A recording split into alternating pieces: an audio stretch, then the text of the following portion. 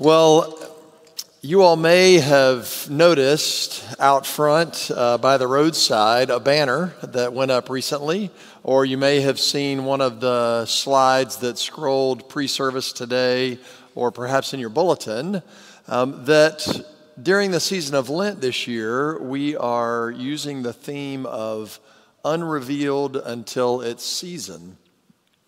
That phrase comes from one of the hymns that is in our United Methodist hymn book, specifically Hymn of Promise. And it's a wonderful hymn that speaks to the power of the resurrection, both that for which we wait and the signs of which we already see being revealed in life now.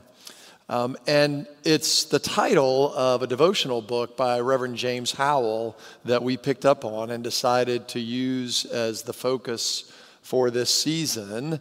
And each week in the season, looking at a phrase that comes from one of the hymns of our faith. You know, hymns are a vital expression of our faith.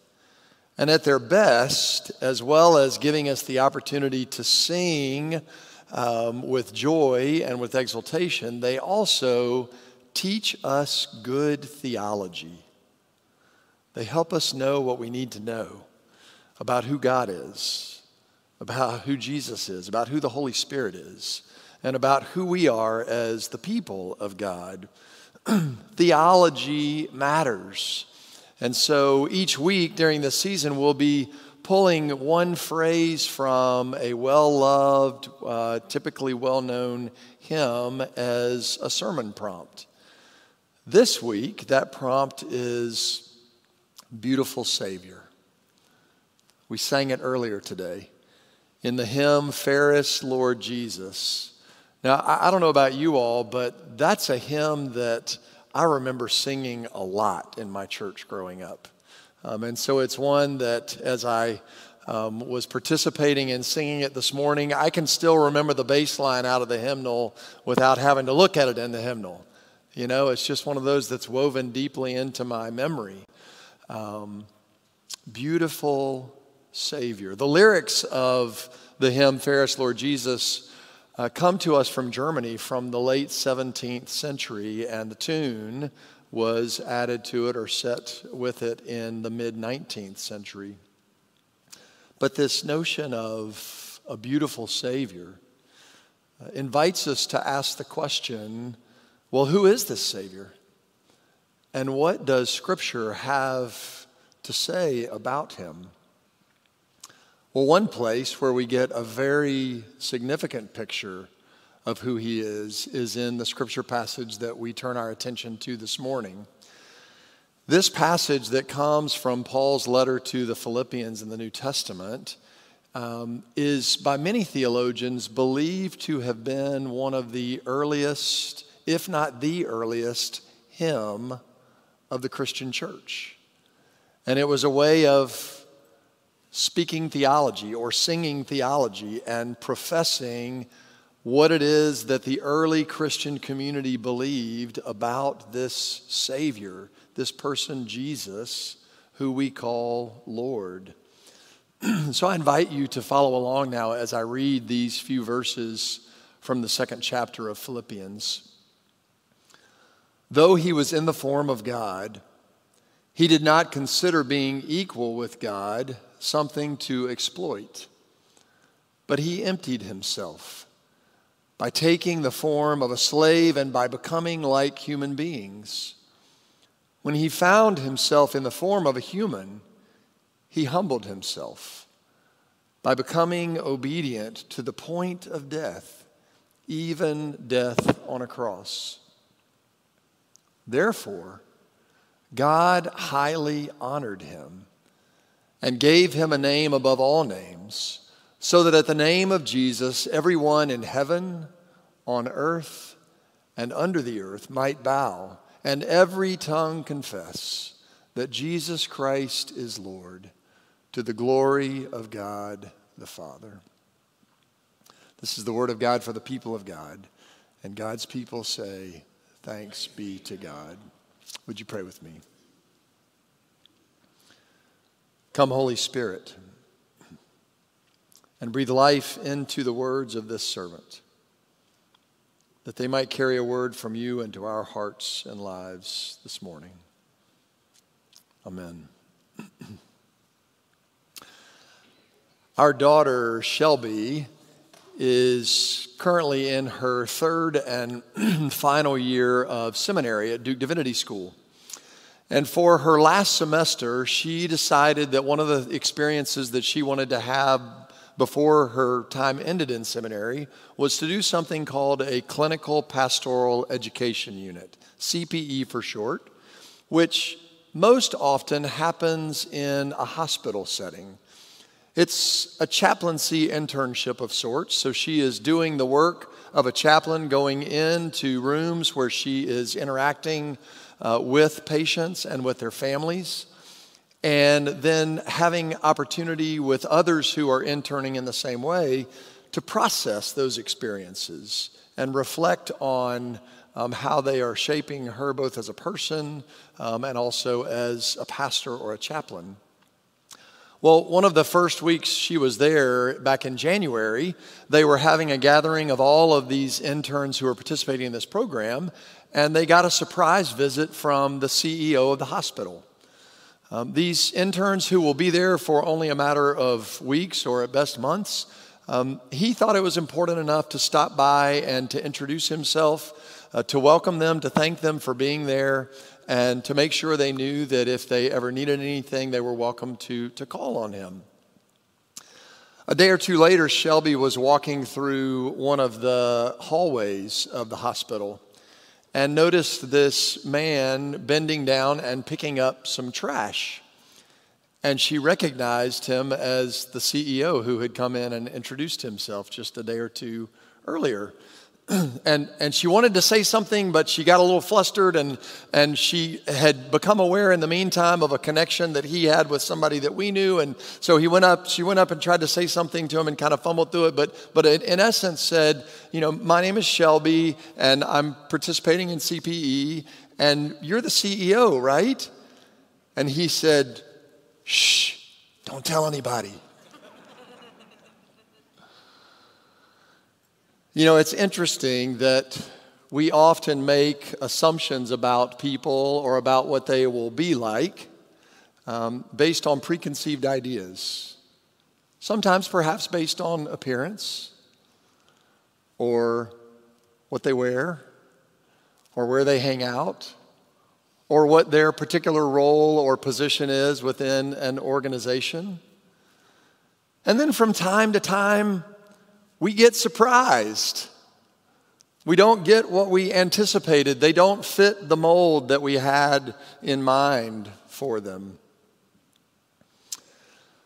Jesus grew up in a first century world in a context where there were some very particular ideas circulating about who Messiah would be, and what a Messiah who came to bring salvation and redemption would look like and would act like.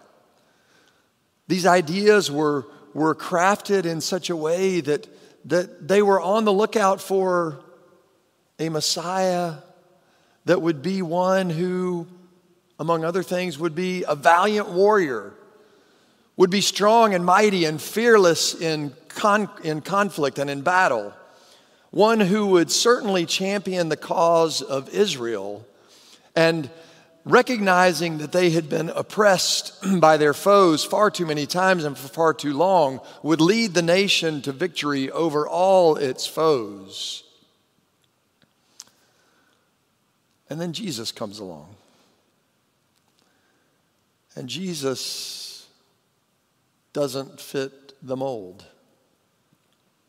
Jesus enters into his full-fledged ministry after coming out of the wilderness experience that Ben shared about last week, that passage of the temptations. And the way he begins to talk and the people he begins to hang out with and the things he begins to do don't match up with the mold that had been cast for the Messiah that so many were expecting. The truth is that the story of Jesus would not have been a box office hit in his day, or in our day for that matter. We tend to prefer heroes who have some swagger, champions with some attitude.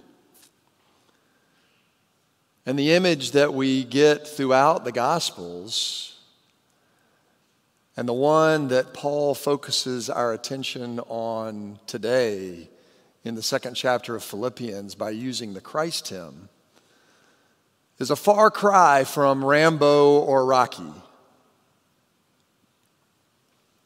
Emptied, humbled, became obedient. These are the verbs that the early church used in its first expressions to confess the faith that they had in a Savior by the name of Jesus.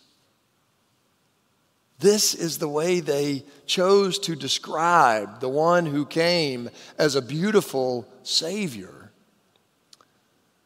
In Jesus, the human script gets flipped.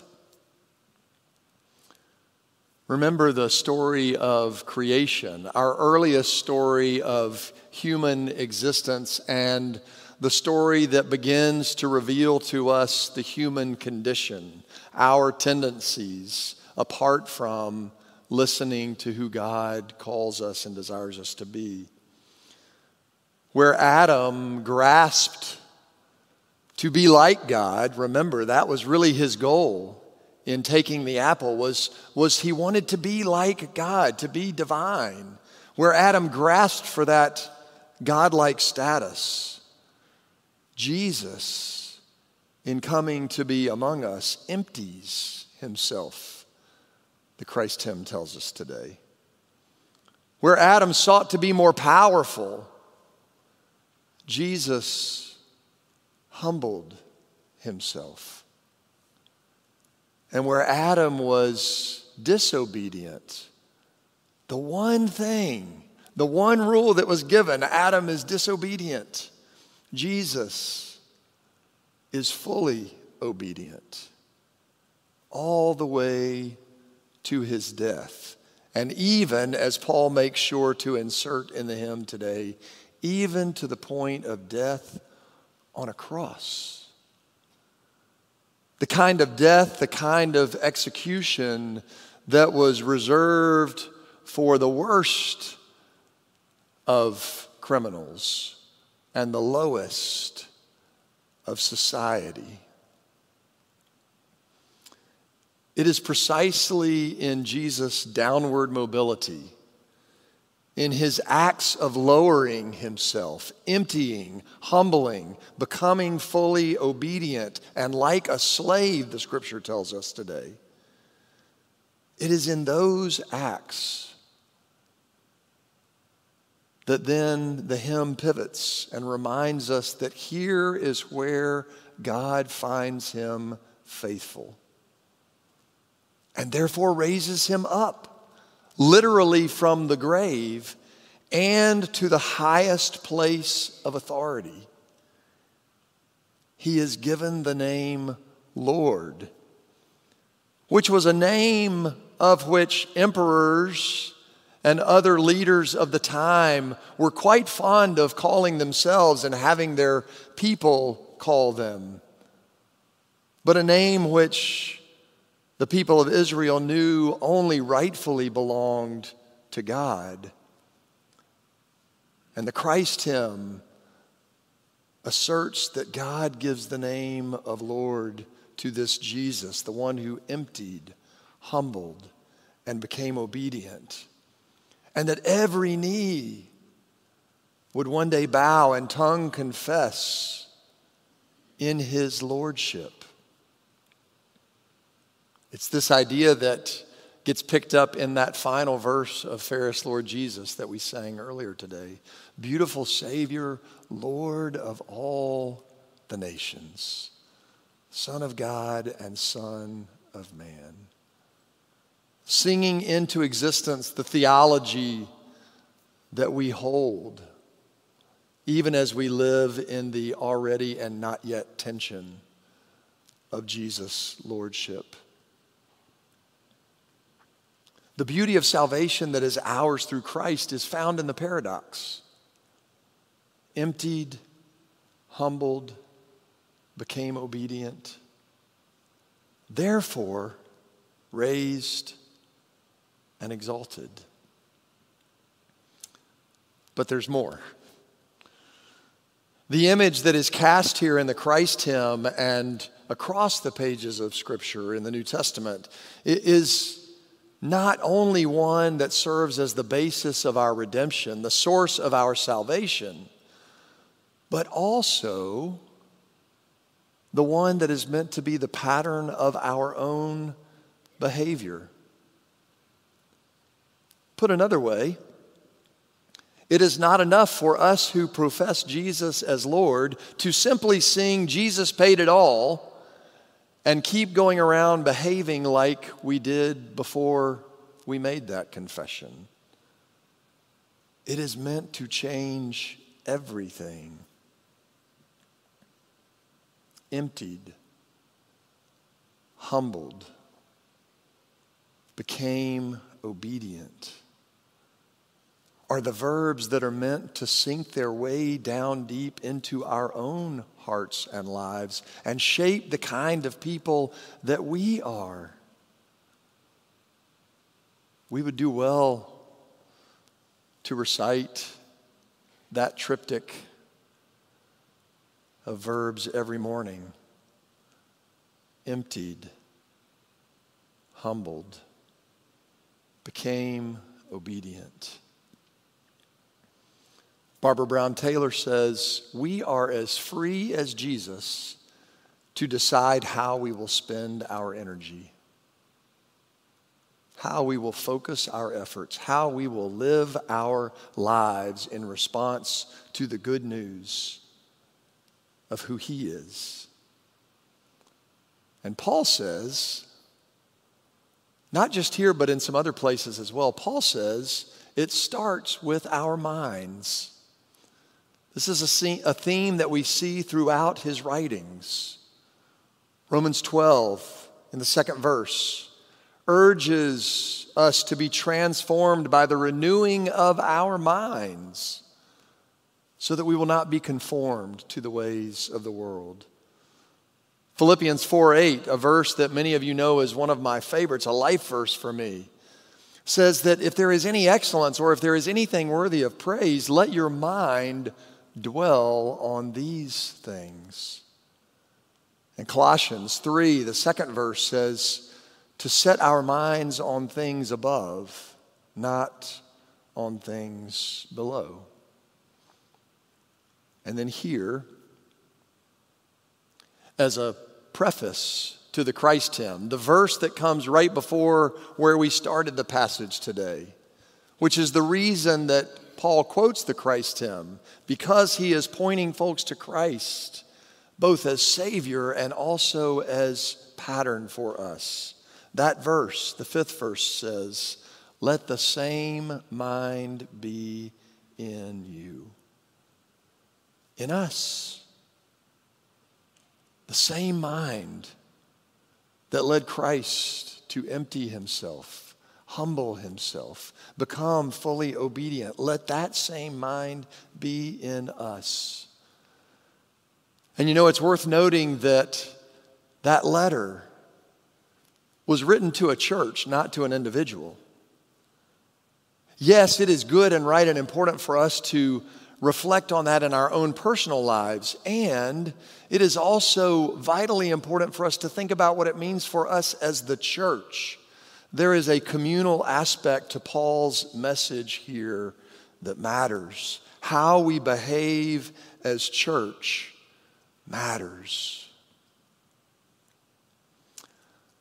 It's been quite a week, my friends. Some of you are aware that some leaders of a movement in our denomination that admittedly has experienced significant fracture and division in the past several decades. Some leaders of a particular movement to have churches exit our denomination have started going around holding meetings in some United Methodist Church buildings where only the people they want to be there are welcome. In fact, anyone who they suspect is not of the same mind on certain issues as they are not welcome and have been barred from entering those church buildings for those meetings. And if that weren't enough, they thought it was necessary to post armed guards at the door to keep them from going in. And I shake my head and think, how did we get here?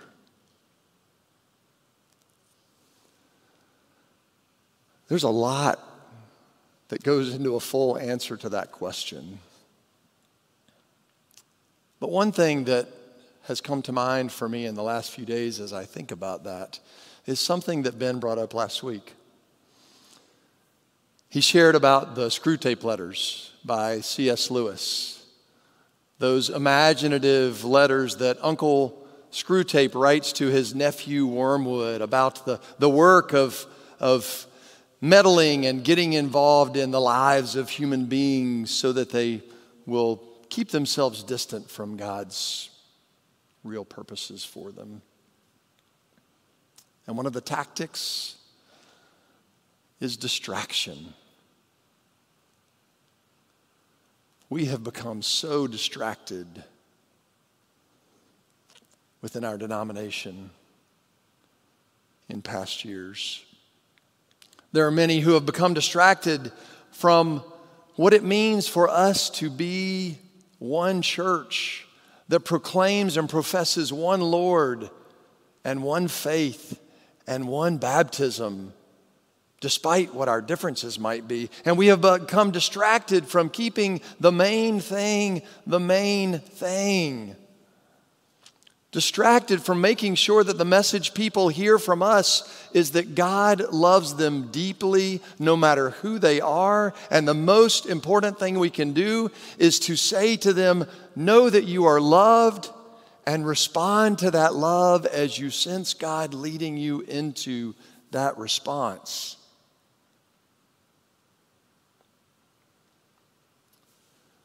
I'm so grateful for the gracious witness of this church, of this congregation. And so thankful that embedded in our vision as a church is to be a courageous witness for Christ, and as a part of that witness, to be welcoming all people, period. And I just want you to know that as long as Catherine and I are your co-senior pastors, the doors of this church will remain wide open to anybody who is trying to get in to see Jesus. Not only that, they're going to remain open to people who are skeptical about Jesus, who are uncertain about Jesus, who don't really know if they like Jesus or not. Because it is way above my pay grade to decide for Jesus who comes in the doors of the church or not, much less who Jesus is going to welcome into the kingdom.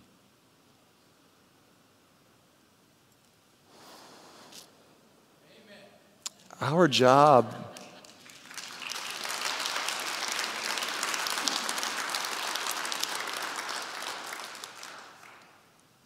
my friends,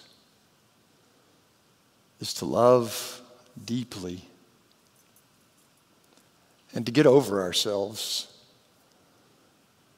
And the three verbs that we hear that resonate from this passage today can go a long way toward helping us do that.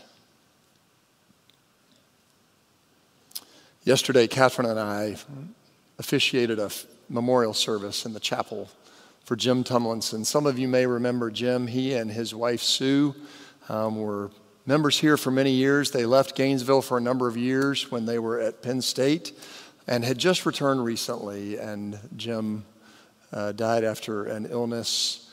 But their daughters, Ann and Kat, both grew up here. In her reflections on her dad's life yesterday, Ann recalled a phrase that he would say at certain critical times in her life. And she remembered one particular time when she was a middle schooler and she was struggling to find her place. Boy, middle school is tough for that, isn't it? She was trying to find her people and her place and fit in. And she was telling her dad all about it. And he said, well, you know, Ann, sometimes you just got to get your mind right. The season of Lent is a good time to get our minds right. To remember who Jesus is, the beautiful Savior, and the path that he chose for himself that paved the way for that salvation. And to also remember that he told us to follow him. He didn't tell us to admire him. He told us to follow him. He said things like, don't choose the seat of honor for yourself. The first shall be last, and the last shall be first. If anybody wants to come after me, deny yourself and take up your cross and follow. And then Paul, in drawing on this life that we see in Christ, says to the Philippians and to us, let the same mind be in you that was in Christ. The one who emptied, humbled, became obedient. Emptied, humbled, became obedient. Emptied, humbled, became obedient. Amen.